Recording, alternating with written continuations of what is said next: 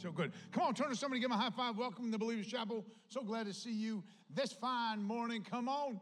What a day, man. We know this. You could be anywhere right now. You choose to be right here, right now, man. We are pumped about that. Man, Psalm 145, verse 3 has been kind of going through my spirit during the week. And it's just so simple, man. Great is the Lord and greatly to be praised, for his greatness is unsearchable. Kind of a theme, right? Great is the Lord, greatly to be praised, for his greatness is unsearchable. What's the theme? What's the one word? What? He is what? Oh, man, my goodness. Come on, 11 o'clock. You guys are awake. Come on, one more time. He is what? Oh, all right. Come on, and he is greatly to be praised. Man, I say this. Man, I think on his creation. I see the sun, the moon, the stars. Amazed that we have right now everything that we need to know. Oh, wow. God, I stand in awe of you. You are amazing. You are all powerful. You are everywhere all at once. I know that all conclusively. God, I see how great you are. Oh, and then church, the reality of all of that. We have everything we need to know that God is great. And I believe that we haven't even touched the surface to the depth of his greatness, his majesty, his excellence, his brilliance. I don't even know if that's going to be revealed until we get home. And then we get home to heaven, we'll be like, oh, wow. God, I get it. Your greatness is unsearchable. Like we had no idea how great you are. We had an idea that you were great enough for us to be in awe and wonder of you day in and day out. But God, this, wow.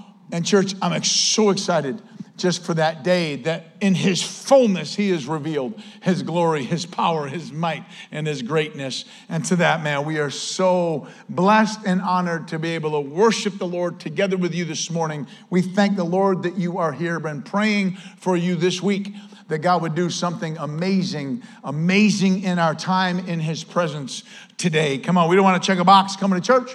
We want to come to church and come before him and say, God, move in our midst and move in and through us in such a way that we walk out of this place different, challenged, changed, convicted. Man, if you don't know Jesus Christ as Lord and Savior, it has been our prayer that you would come to know him today. Today could be that day of salvation for you, that you would know him personally as Lord and Savior. Come on, Philippians chapter 3, please. Come on. Little pregame going into from here to the new year. Today we'll be in Philippians for the next 2 weeks. We've got the 17th and then the 24th. We'll be talking Christmas stories. It's going to be amazing. For the next 2 weeks, we're going to take a little mini break from Philippians. And then the last Sunday of the year, we're going to come back into Philippians. And the first Sunday of 2024, we're going to finish up in Philippians. And I'm very much excited to see how we close. Chapter 4 has got some juice, man. Philippians 4, it's got some juice. You're not going to want to miss that. But next week, we start looking at just the Christmas story. We start looking at just some realities of what it is to know that God is with us, God is for us, and God is in us. That's the Christmas story. Like that's what we're going to talk about for the next couple weeks is God, he is with us, Emmanuel. All of the manger coming down from heaven like Emmanuel. That is, God is with us. To know that God is with us, that changes everything. And then on changing everything, to know that God is for me. Like he's with me, not even so much, he is for me in that. And then to realize, no, wait a minute, even deeper than that, man, God is in you. He is with you, he is for you, and he is in you. And to realize the power and the authority all through the Christmas story, that's the next 2 weeks. Come on, don't miss it. I love it. Man, I got my flannel on today. I was so excited. This is how I shop in my closet. I don't shop. I shop in my closet. I got an amazing wife. She shops for me. I don't even know. She probably didn't buy this one. I don't know where this came from. Because she's like, Sean, you're wearing flannel today. I don't even know that. I just reach in. It's red.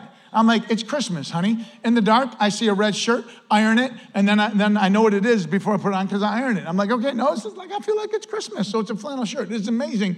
And then because I want to blend in with my flannel family. Like you got the Halls up here, they're all they're like farmers. You got the Barr family, they're all in flannel. And I've actually noticed today, I'd never paid attention to flannel before, but I'm like, man, there's a lot of people here. That are in flannel. I'm like, oh, I feel like I'd fit in for the Christmas story. And like, I feel like a redneck, you know what I'm saying? Like rednecks wear flannel. And it's just like, hey, truth is, if rednecks ran the America right now, we'd probably be in a better condition. there would be no Michael named Michelle. Like, that just wouldn't happen with the redneck world, right? It wouldn't be that way. They know what a dude is, and they say, be a dude, act like a man, and they might actually run the country better. But anyways, like, I'm so excited because Renee is like, and listen, and this is just true story. I saw red, like, oh, that's a nice Christmas shirt. Let's be Christmassy. Ironed it all up. Like, probably next week, my clothes will be actually on the bed. Honey, you had your chance. I gave you a week. And now you're dressing the way I want. So it's just amazing, church. That's marriage, and I love it. Come on, I'm just trying to give you some time for Philippians chapter 3. Man, come on, I want to get into this because you see where Paul, he starts to bring this thing in, and he starts to dial this thing down because this is a letter. And you realize that when you're writing a letter, you got to remember, like, we're the ones who put chapter and verse, right? We're the ones who broke it down in chapter 3 and chapter 4 and verse 1 and verse 2. Like, we did that. This was actually just written in letter form from beginning to end. And we're the ones who broke it down for us to be able to take paragraphs and understand context and do all that, which is beautiful. And I'm a big fan of that. But we're going to read it today from chapter 3, verse 16 into chapter 4, verse 1. And we're going to make some points in this, and I need you to be hungry for this, and I need you to be ready for this. So come on, let's just ask God to move as we preach. God, I thank you for your word.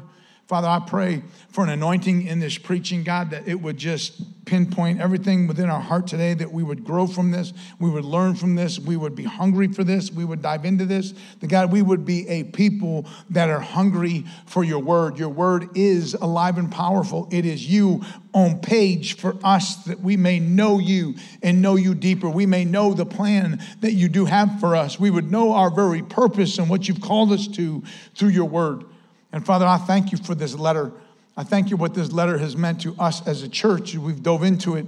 And God, I pray that you would speak in and through it today as we move forward in this letter. In Jesus' precious name. Come on, amen. I love it. I love it. Come on, verse 16, it says this. However, let us keep living. Come on, NASB is what I preach from, is what I love. Come on, highlight that, underline that, circle that. Let us keep living. And we're going to dive into that. Come on. However, let us keep living by that same standard to which you have attained. Brethren, join in following my example and observe those who walk according to the pattern you have in us. For many walk, of whom I often have told you, and now tell you even weeping, that they are enemies of the cross of Christ, whose end is destruction, whose God is their appetite, whose glory is their shame, who set their mind on earthly things. For our citizenship is in heaven, from which we also eagerly wait for a Savior, the Lord Jesus Christ, who will transform the body of our humble state into the conformity of the body of his glory. What a glorious day that will be, church. And the exertion of the power that he has even been subject to all things to himself. Chapter 4, verse 1, therefore, my beloved brethren, in whom I long to see, my joy and my crown, in this way stand firm in the Lord, my beloved. Highlight, stand firm, underline it, circle it. I love, this is where we're going today, what it truly, really means in verse 16, to say, I'm going to keep living. And then in chapter 4, verse 1, it says to stand firm. Paul is like, listen, no matter where you're at, no matter what's going on, church at Philippi, you've got to be aware of this. There are going to be times and seasons where people are going to try to sneak into your church, and they do not have your best intent in mind. They are trying to disrupt that which God is doing. And this is what he's talking about. And he says, in the midst of this, you need to keep living and you need to stand firm. And maybe there's been different things just recently that have come into your world that have tried to disrupt things that are going on in your world. And the word for you this morning isn't complicated. It's keep living. And that word living means walking or marching. Have you ever seen like a marching band? Like they're like on purpose, man. They're driven and they've got the thing and they're in sync and they're just going. Or you see a military that is marching or the army that is marching. Like you see them and they're like, oh, they're dialed in. Man, they got something as a target. Man, they are something of on purpose. That's what Paul is saying here. You need to keep marching. You need to keep walking. You need to keep moving forward. You need to stay dialed in. You need to stay focused. I mean, I love to encourage people in the sense of what it is to stay focused. Know your purpose. And if someone's trying to derail that purpose, stay on target. Like keep walking. Keep marching. Keep living. I love where Paul is on this. He's like, a couple things, man. You need to keep going. You need to keep marching. You need to keep walking. You need to keep living. And he says, I hope that I am that example to you. And I hope that others are that example to you. This is where Paul is.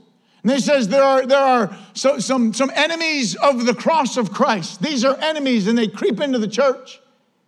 And this is who they are.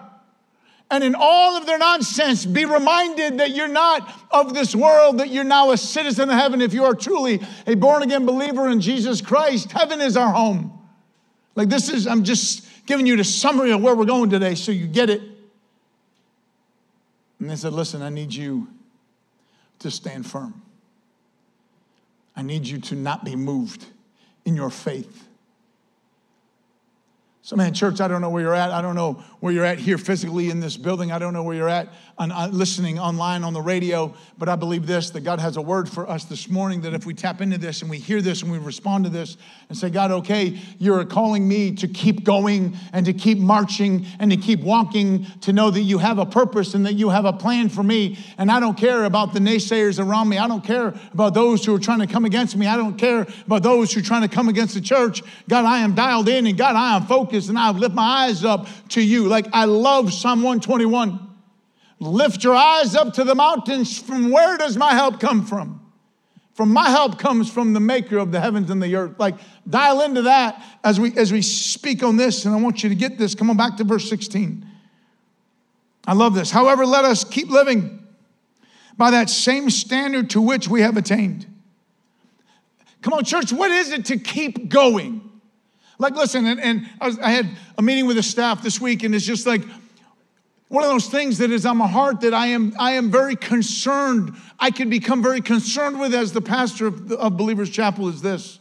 As believers, and this is not a brag. It's a brag because of you. It's because of the church. The church means people. The church does not mean Sean Obergfell. The church means the people. The church means you. That means our staff. That means our volunteers that actually run this church. We are so heavy on the most amazing volunteers. I'm telling you, it's incredible. Maybe about 90 on a Sunday volunteer in this church between the two services, between 70 and 90. It's incredible what happens. Like when I talk about Believers Chapel is a great church. Believers Chapel is a sound church. Believers Chapel is in such a great place. And again, that's because of the church. That's because of you. But my concern is because it's so good, and again, that's not a brag on the church, it's a brag on you. Because it's so good, we could just hit cruise control. Like maybe your marriage is just so good, and your downfall to a great marriage is just like put it in cruise control.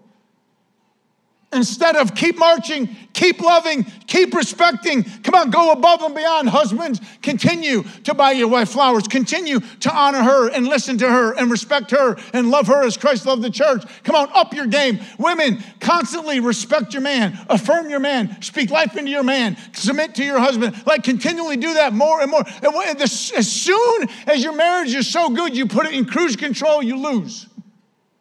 And it's the same thing with us at Believers Chapel. BC is so good. Man, we are rolling. Man, every ministry is in the Word of God, are so hungry for the Word. We have a generation right now of teenagers and young adults in college that are truly hungry for the Word of God. They're not going to put up with the nonsense of this generation, the lies of this generation, the confusion of this generation, the darkness of this generation. They are standing firm, hungry for His Word, hungry to be salt and to be light and to get in the midst of darkness and light shine and do what light does, because light always exposes darkness. That's what it does. And we have a ministry in every direction that these young adults are hungry for the Word of God. We cannot just put it in cruise control and think we're going to be okay. No, we need to put the pedal down, and we need to continue to push and continue to strive and continue to keep living and to keep living and to keep marching and to keep marching and to keep walking and to keep walking. Man, it is dangerous because it's good to just say, no, we're good, set the cruise, and let's just see how far we can go. No, we need to keep going, and we need to keep marching, and we need to march like we have a purpose. We need to march like we are dialed in. We need to march like we are focused as a church. Remember Philippi, the church church, this letter was written to a church, to an assembly of men, women, and children who are gathered together to honor and glorify God and to do a service for him. And Paul is like, keep going, keep marching, keep walking. Stay focused. Again, this was the healthy church. Philippi was healthy. They were in the midst of persecution. They had people come against them. Paul writes this from prison. He was under persecution. So he's not like, oh, peaches and cream, man. It's just going to be a walk for you, piece of cake. No, he's like, no, in the middle of it. You're in the middle of it. You're in the middle of a season, man. You're in the middle of a struggle. You're in the middle of people coming against you in persecution. And Paul just simply says, keep going. Keep living. Keep marching. Keep walking. Dial in. And when everything is good, the worst thing you can do is put it on cruise control. Because then we're just maintaining instead of growing. I don't want to just maintain anything. I want to constantly, continuously grow and thrive and work harder and work harder and work harder and work harder. Because church, I know that this is the reality of truth, that there are lives at stake. There are so many in our community that are hurting and broken and need the love of Christ. People need hope. When you are filled with the power of the Holy Spirit, there is a result of that, of joy and peace, and you will abound in hope. And our community needs hope. They need to be able to rely, depend, and have confidence and an expectation of a God who loves them. Church, we want to see people saved. We want to see people set free. There is a difference between what it is to be saved and what it is to be set free. You can be saved, but yet still be in bondage. You can be saved and still deal with addiction. You can be saved and still deal with depression. You can be saved and still deal with anxiety. Like, what is the reality of what it is? Number one, to be saved, and then it will be our goal. In 2024, I'm just giving a little bit of inch to get into 2024. It will be our goal as a church to see, yes, people saved every single week, but we want to see people set free. We believe by the power of the Holy Spirit that God is going to do something specific in and through those who are part of this church. Whether it is our ministries, whether it is a Sunday, whether it's breakaway, whether it is youth ministry, college ministry, home group ministry, whatever it is, women's, men's ministry, whatever it is, that we are going to see those who truly are saved, but now we're coming to a point of maturity and growth that we are now set free. No, I have Christ. I have God. I have the Holy Spirit deep within me. I know him and his power and his authority, that I am now free from addiction. I am now free from depression. I am now free from anxiety. I am now free. Watch this as we covered last week, free from my past. It can't touch me anymore because I have been set free. We are going to see breakthroughs in 2024. I believe at a high level that we're going to see men, women, and children be set, not just saved. There's a difference. There's an addition to be set free. Because I don't want you in bondage. Come to me all who are weary and heavy laden, and I will give you rest. That's Jesus' promise. It's beautiful. It's beautiful. So I believe this is where Paul is in this. And he's saying, listen, I need you to keep living by that same standard for which we have attained. What is that same standard? Just going back to what we covered last week, that he's talking about being Christ-like. He's talking about what it is to strive to be Christ-like, to walk into the maturity of being like Christ, to walk in the maturity of what it is to surrender to him, what it is to love his word, and what it is to grow and mature and hate sin. That's maturity. That's being Christ-like. And he's like, you've got to keep going. You've got to keep living. You can't just put it on cruise when everything is good. Come on, turn with me, please, to Romans chapter 12. It wasn't on the screen, but I think this was from first service. I think someone put it on the screen for me. If you want to just put it up there, if it's up there, please.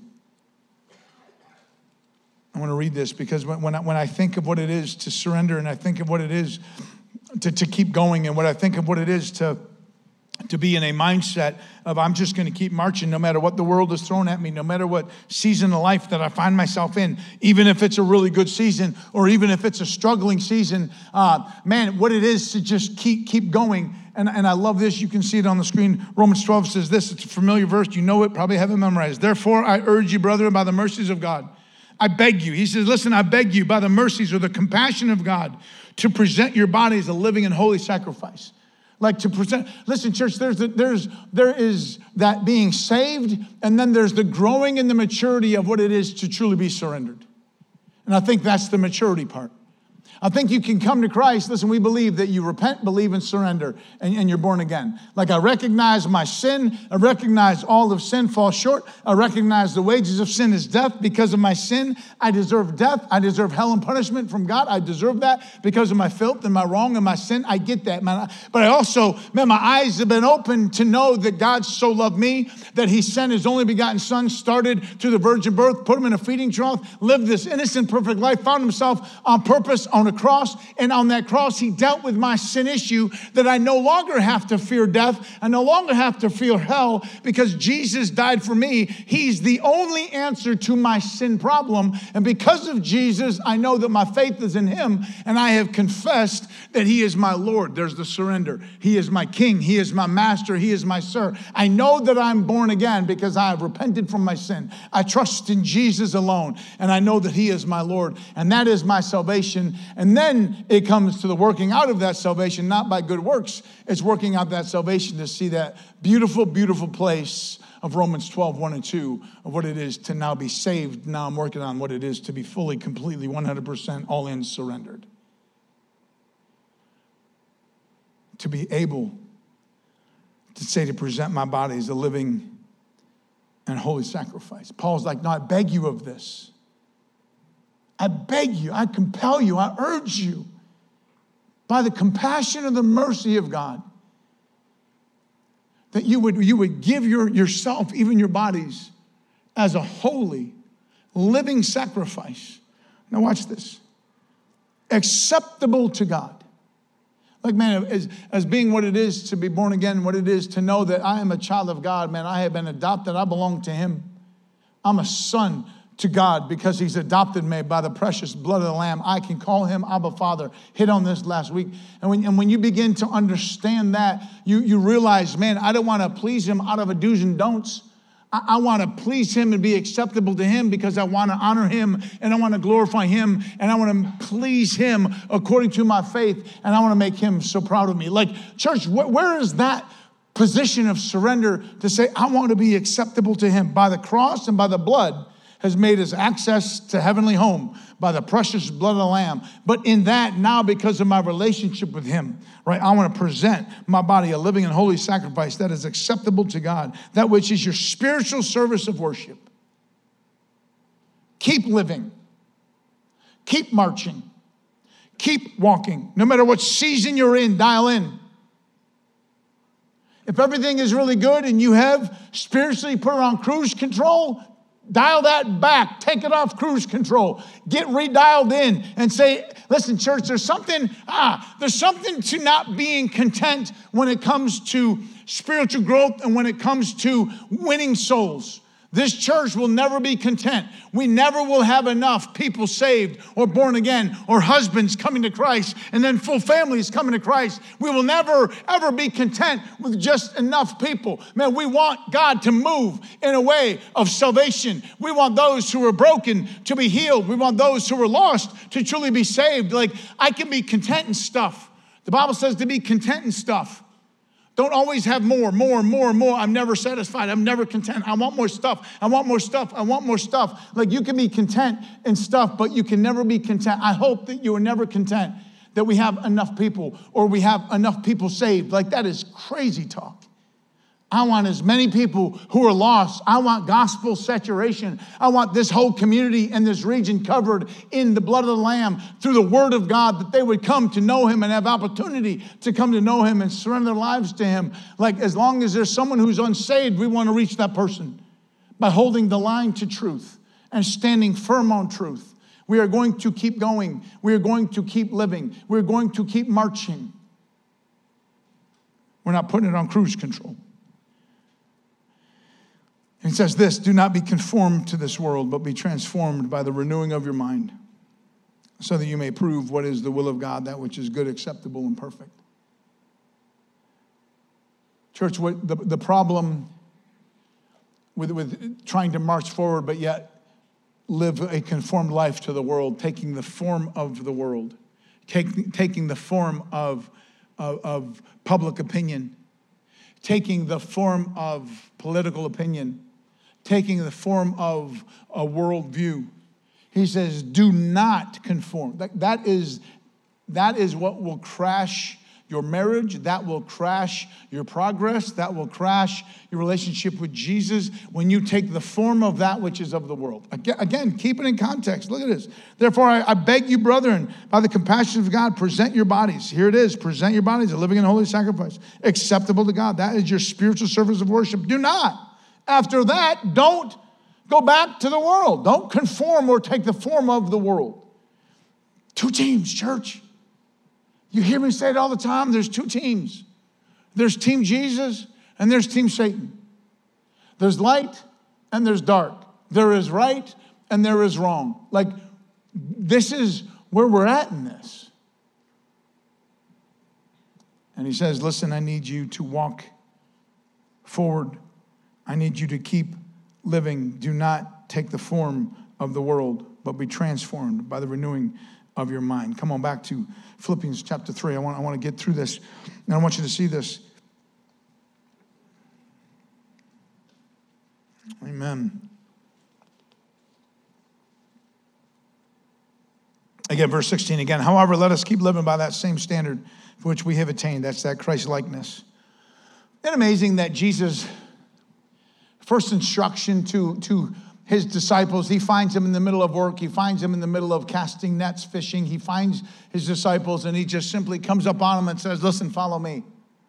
2 words, follow me.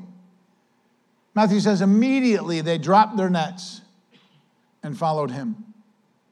Isn't it incredible that what it is to truly say, I am a follower of Christ? No, there's a difference. Unfortunately, today, the word Christian has such a broad meaning. Everybody's a Christian. Like, it's so broad. Instead, like, no, I am a follower of Christ. I am a disciple. It means disciple. I'm a disciple of Jesus Christ. I'm a blood-bought, born-again follower, disciple of Jesus. It brings such a different, deep meaning of just Christian. Christian used to carry a ton of weight. It used to be from Acts. We see the first time it's ever mentioned. It's a word of actually persecution. When you claim to be a Christian, it isn't even on you. It's the world noticing that you are like Christ. It literally means little Christ or like the Christ. That's what Christian means. So I am a follower and disciple of Christ, right? So in that I am keep living and keep that same standard to which we have attained, to be Christ-like, to be followers of Christ. It says this, brother, join in following my example. Now, I want you to dial into this. Watch this. Brethren, join in following my example. And this is Paul. He says this in several different places in his letters. Paul is just simply saying, do what I have done. Man, I take this on a sense for you and I. If you are in a place of lead, or if you truly are a born-again believer in Jesus Christ, then you should have people that you want to follow. If you are the husband of your house, listen, and you are the father of your children, and you are the mother, and you're walking in a place of being that mom and that dad in a Christian home, you want your kids, just as Paul is saying, like, be the example for your kids. Be the mentor for your kids. And I take this personal as I'm like, Sean, you need to be worth following. Please hear this. If Paul is saying this, hey, follow me, follow my example. I take this personally as a pastor. I take this personally as a dad. I take this personally as a husband. Like, I need to be in a place that I'm someone worth following. Be somebody that's worth following. Be somebody that's worth being a mentor towards those who are younger and under you. This is what he says. Paul's not just speaking to himself. Brethren, join in following my example and observe, here it is, and observe those. Like, follow my example, but more than that, observe those. That's us. That's me and you. Observe those who walk according to the pattern you have in us. Church, that's us. And I believe Paul is screaming about what it is to be a mentor. What it is for the older men to mentor the younger men. And what it is for the older women to mentor the younger women. And understand this is a picture that is set. Paul's like, listen, follow my lead. Paul's follow my example. Paul says, do what I have done. And for those, that's us, who observe the same and attain for the same, for those who are Christ-like. Church, what is it to be under a mentor? And I believe this. I believe if you are a mother and father, and you have children in your home, I think you are called to be the greatest example to your children. You be their mentor. You be showing them the example. I was honored and privileged to grow up in a very strong, God-fearing, Spirit-led, Bible-led family of mom and dad who have a legacy and a heritage from their past of mom and dad who love Jesus, their mom and dad who love Jesus. And man, they know what it is to raise up a child, to raise up sons, 3 boys, in a house that shows a great fear of God, that shows what it is to love God and to love others, to show what it is of your finances first before the Lord, where your treasure is, there your heart will be also. That's a huge indicator of where your heart is. Like, I grew up under that. I grew up under that. When you have your parents as your greatest mentors, I believe family first in that. But then, man, if you would, please turn with me to Titus chapter 2. And I want, this is kind of, church, this is how we've set up Believers Chapel in so many different ways in discipleship and in mentoring and taking the older to help the younger. And we have seen even a system at Breakaway and other ministries. I've always been one to say, I need the one-up system. I want the one-up system in leadership for volunteers at Breakaway. We have dynamic, incredible volunteers at Breakaway, but some of them are college students. Like, okay, good, you graduated from Breakaway. That's amazing. Your next level college student, you know what I need? If you would, man, I would love you to serve and volunteer at Breakaway now as a college student because they have seen you as high school, and now you're strong follower of Christ in the midst of college that these kids can look at you and say, I can do that. We've always lived by the one-up because I want you to be the example to those who are coming up right behind you.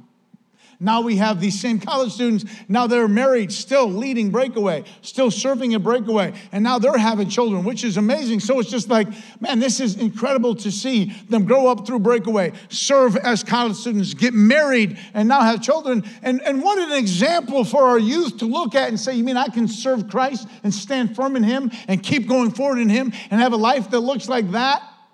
Yeah, that's that picture of that one-up, that next level. It's not the ones who are way far out of reach, but it's ones like, no, it's right around the corner and you can do that. That's what we've always done. And look at Titus chapter 2. It says this. But as for you, speak the things which are fitting for sound doctrine. Older men are to be temperate, dignified, sensible, sound in faith, love, and perseverance. Older men are to be temperate.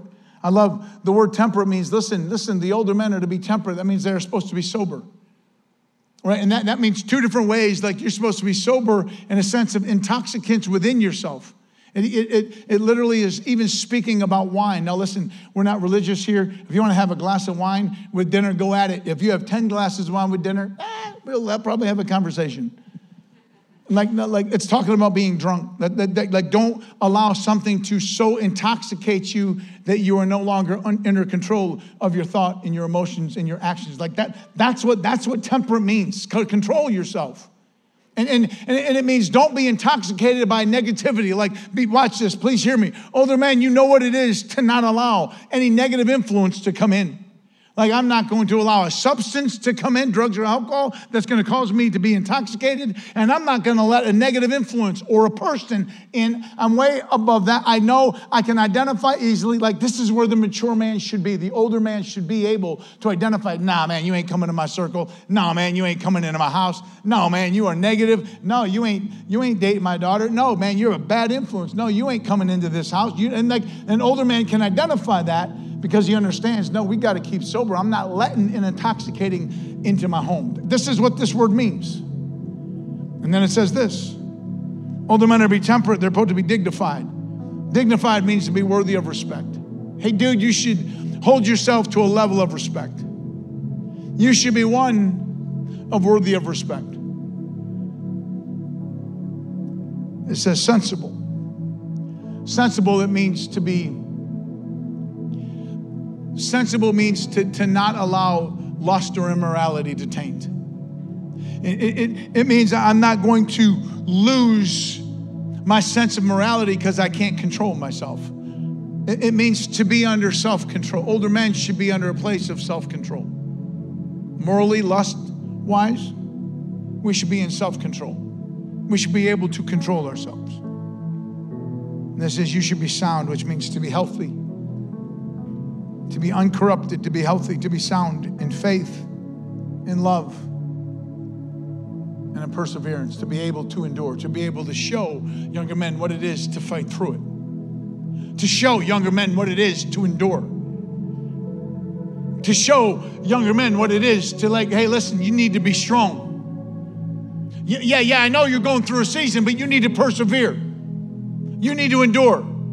You need to be steadfast. Your version may say steadfast. This is the picture of the older men to the younger men. Man, we have such an incredible men's ministry. John Sheehan just crushes it. He is a picture of what it is to mentor other men. Like, he is the picture of this. We have women's ministry that is so good at mentoring younger women. I love the mix of the men's ministry. It goes from young to old. I love the mix of our women's ministry. It goes from young to old. And you have such a strong foundation of older women. That's not a hit on age. I'm talking maturity. I'm talking about how you can instruct and encourage and build and mentor the younger women. Look at what it says. Older women, likewise, be reverent in their behavior, not malicious gossips, nor enslaved to much wine, teaching what is good, so that they may encourage the younger women. I love where Paul is like, listen, be the example. I think we need this in the church. We need discipleship. We need mentorship. We need the older holding the line to truth to give the example of the younger. We need this upcoming generation to know what it is to fight in the midst of darkness as the older generation did. We need this generation to know what it is to stand firm in the midst of adversity, to keep going and to keep walking and to keep marching, to know hey, we've gone through it and you're going to be okay. This is what this is.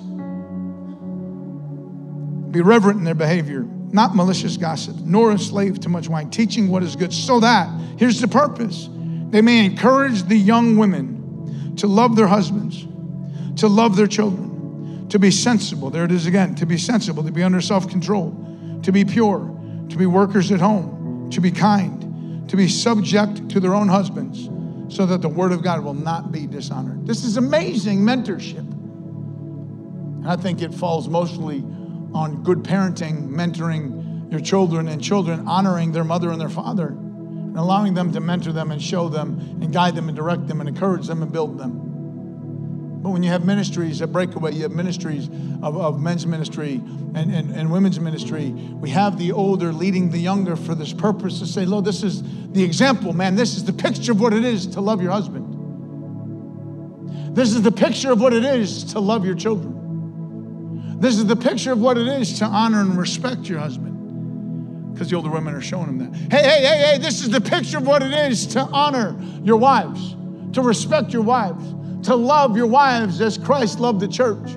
They're and then the older men are showing no, this is what it means to be sensible. This is what it means to be in self-control. This is what it means to say no to lust, to flee immorality. This is what this looks like, and men were called to be that example.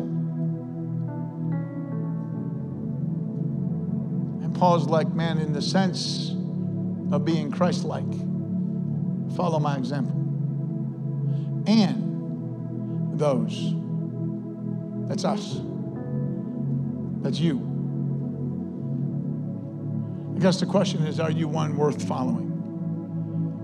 Question number 2 is, where are you going? Where are you going? If you're encouraging your kids to persevere and go through it, have you persevered and gone through it? Church, I think this is such a huge point in our lives to say, am I under a mom and dad who are great mentors to me, and then I can mentor my kids? Am I in a ministry that I'm going to get guidance and I'm going to get help to what it is to go to the next level, to watch how they did it because they did it godly, and to do what they did.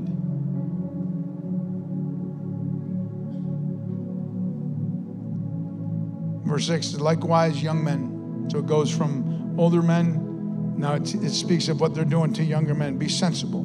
Younger men, be in self-control. Like be sober in your mind of a self-control away from lust and immorality.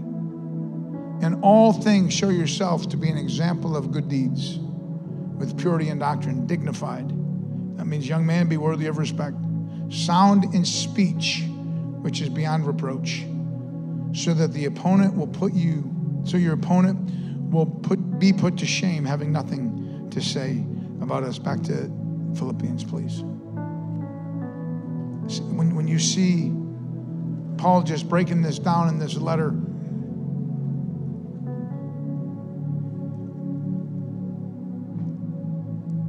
man, I want us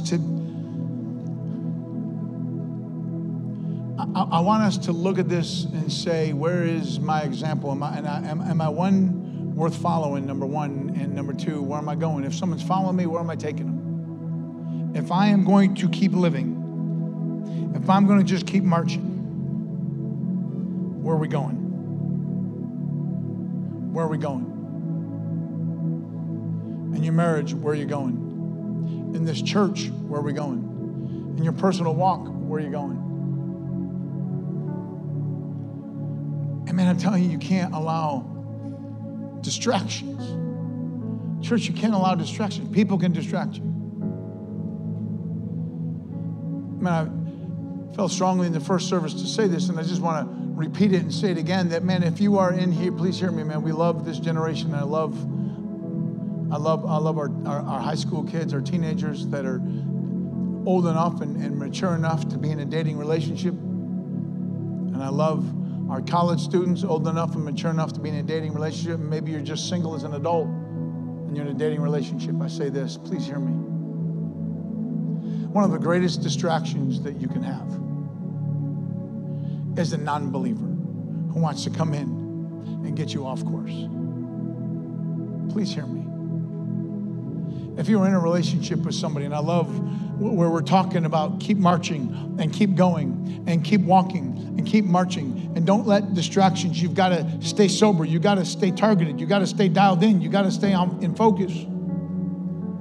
That if you are truly in a relationship, even a dating relationship with someone who just doesn't want to worship Jesus, someone who does not want to come to church, someone who is not truly born again and saved, then I'm telling you, this will be a train wreck for you in the future. You're going to get hooked into this. Maybe you're even going to get physical with this, and then you're locked in a whole different level, and you're just like, it's so hard at times to get out of, and you're like, man, what am I doing? How do I get out of this? Let me give you some encouragement. At 12:19 on this day, you have my permission to take out your phones right now and text this individual. We're done. Salanora, I'm out. Bye-bye. See you later. You can blame me. The bald pastor says you're not for me because you don't love Jesus. You're not a worshiper of Jesus. Whatever it is, whatever. Give one of them emojis or whatever it is that just gives the boot to the curb. Like whatever that picture looks like. If they don't know Jesus, or if they don't want to worship Christ, or if they don't want to come to church, or they're not in tune with anything spiritual, and you actually think that you should date this person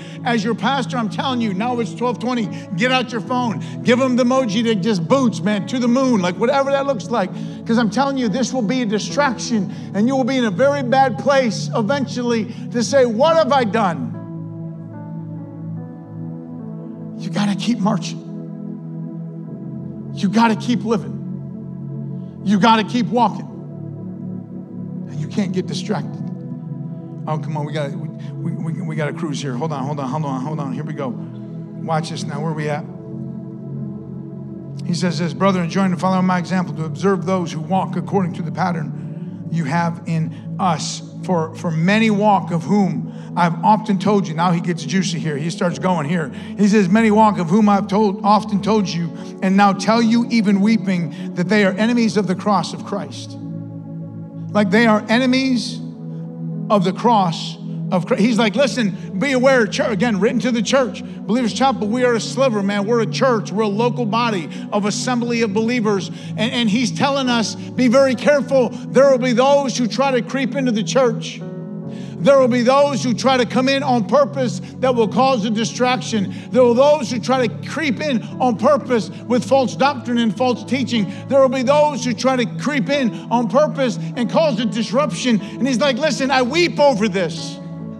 I weep over that. They are enemies of the cross of Christ. He's like, I weep over this. And he's telling, again, this is a healthy church. He's like, hey, put up the guard. Be on guard. Be aware of those. And he gives us the list of what they look like. He's like, these are those who are going to try to come in and disrupt. These are the ones whose end is destruction. Their destiny, the word end, it means their destiny. The end of the line for them is complete destruction. Their God is their appetite. I love this. Their God is their appetite. The one that they serve is always about them. That means in their lustful pursuits. That means in their flesh. That means even in their food. It's always about them. They are trying to creep in the church and make it about them. It's always about them. Whose God is their appetite. And watch this one. Whose glory is in their shame. And I believe that we are seeing this today. I think one of the only things that I would ever speak positive of that season of the whole COVID and the whole election a couple years ago and the whole craziness of the wheels in America they fell off. I'm telling you, man, the wheels of America, it fell apart. It fell off. It was a deep, dark season for the United States of America. But I think the only thing that truly came about that, for all things can work together for good, like God can do something good out of crazy, is you saw a significant change in churches. You're either going to hold the line biblically or you're going to fall into the woke category. You're either going to hold the line of God's truth or you're going to fall into the woke category. And church, I want you to read this carefully. I want you to see this, please. And whose glory is in their shame. Like their highest point, what they brag about, what they boast about, will bring about their greatest shame. It's their greatest wickedness, but yet they brag about it. And they boast about it. And I put this into the woke church. I put this into those who will fly the rainbow flag on their church as a brag, as a boast, as a high point. And that is their greatest shame. That is their greatest shame. As those who boast about wickedness, those who boast and brag about all their filth, all their immorality, and they boast on it. They dance in the streets on it. They brag on it. And the world is going to be the world. I'm looking at the church. Well, the church will fly their flag. And it literally is their deepest shame. And Paul's like, don't let this in the church. Be on guard. Be on guard. And then he says, there's those who set their mind on earthly things. All they think about is the here and now. All they think about is their temporary stuff. And they have no eternal mind, because then he says this, for our citizenship is in heaven. I love this, church.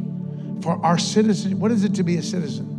When you're a citizen of the United States of America, that gives us rights and that gives us privileges to be in this country. Right? That gives us right and that gives us privilege to be in this country because we're citizens of the United States of America. Church, we have rights and we have privilege because we are citizens of heaven. And this is what Paul is looking at. He says, for our citizenship is in heaven, from whom we also eagerly wait. I love this, man. Come on. Church, this is what I know, man. I know that Jesus is coming. I guarantee you, I promise you, there is a day that Jesus returns. I am firmly founded on the rapture. I believe in the rapture. I believe any moment Jesus could come, return on the clouds. Boom, we're raptured with him. We're up with him. Then we're going in for a 7-year period. I'm not going to get deep into that. But you look at this, and we are called to eagerly wait. We are called to anticipate, to wait with anticipation, to be juiced about it, eagerly looking for. Watch it. Like this should be on the front of our minds. Paul's mentioned it several times now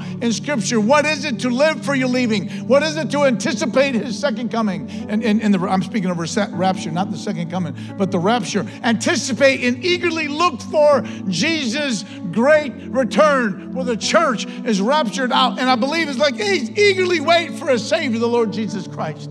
He's like, listen, when you realize that this is not our home, when you realize that this is the present power of the air is the enemy, he is the God of this world. We realize that. We know that he's roaming around seeking whom he may devour. We know that he is the prince of darkness. Like we know all of that is Satan. And this is not my home. I'm not a citizen here. My citizenship is at home in heaven with him. And I know that there is a day that I look for, that I anticipate, that I eagerly wait for, the beautiful return of Jesus Christ, my Lord and my Savior. And there is a day that when he comes, I am going to go home. I'm going to keep marching. I'm going to keep walking. I'm going to keep going. I'm going to walk in a way Christ-like. I'm going to attain to that. I'm going to take as many people with me as I possibly can take with us as a church. And he's talking to the church to say, keep going, because there is a day that we eagerly wait for Jesus' return. And in the midst of that, keep living. In the midst of that, keep living. Keep serving. Keep going. Stay focused. Lift your eyes up. Dial in. Like this is where we're at, church. And then he says this. We close with this. Verse 1, chapter 4. Therefore, my beloved brethren, whom I long to see, my joy, my crown, in this way stand firm in the Lord, my beloved. Stand firm in the Lord. Stand firm to be steadfast.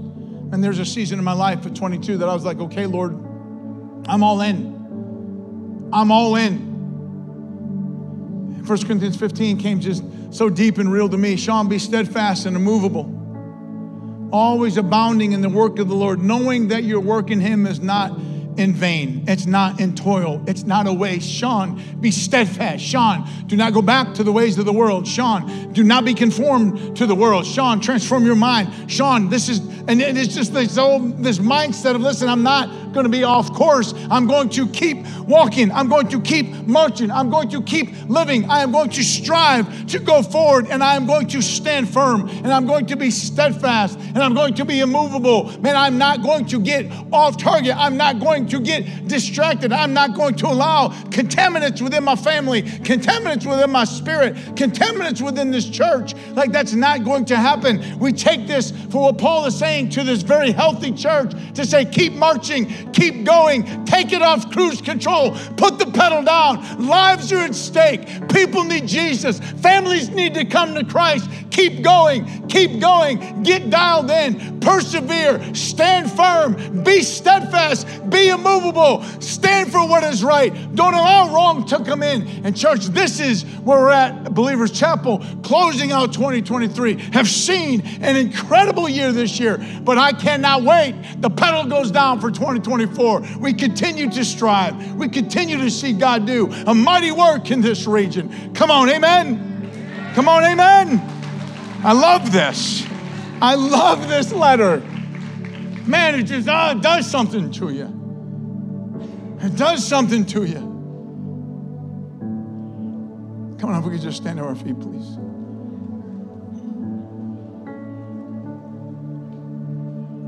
Come on, I might not know where you're at today,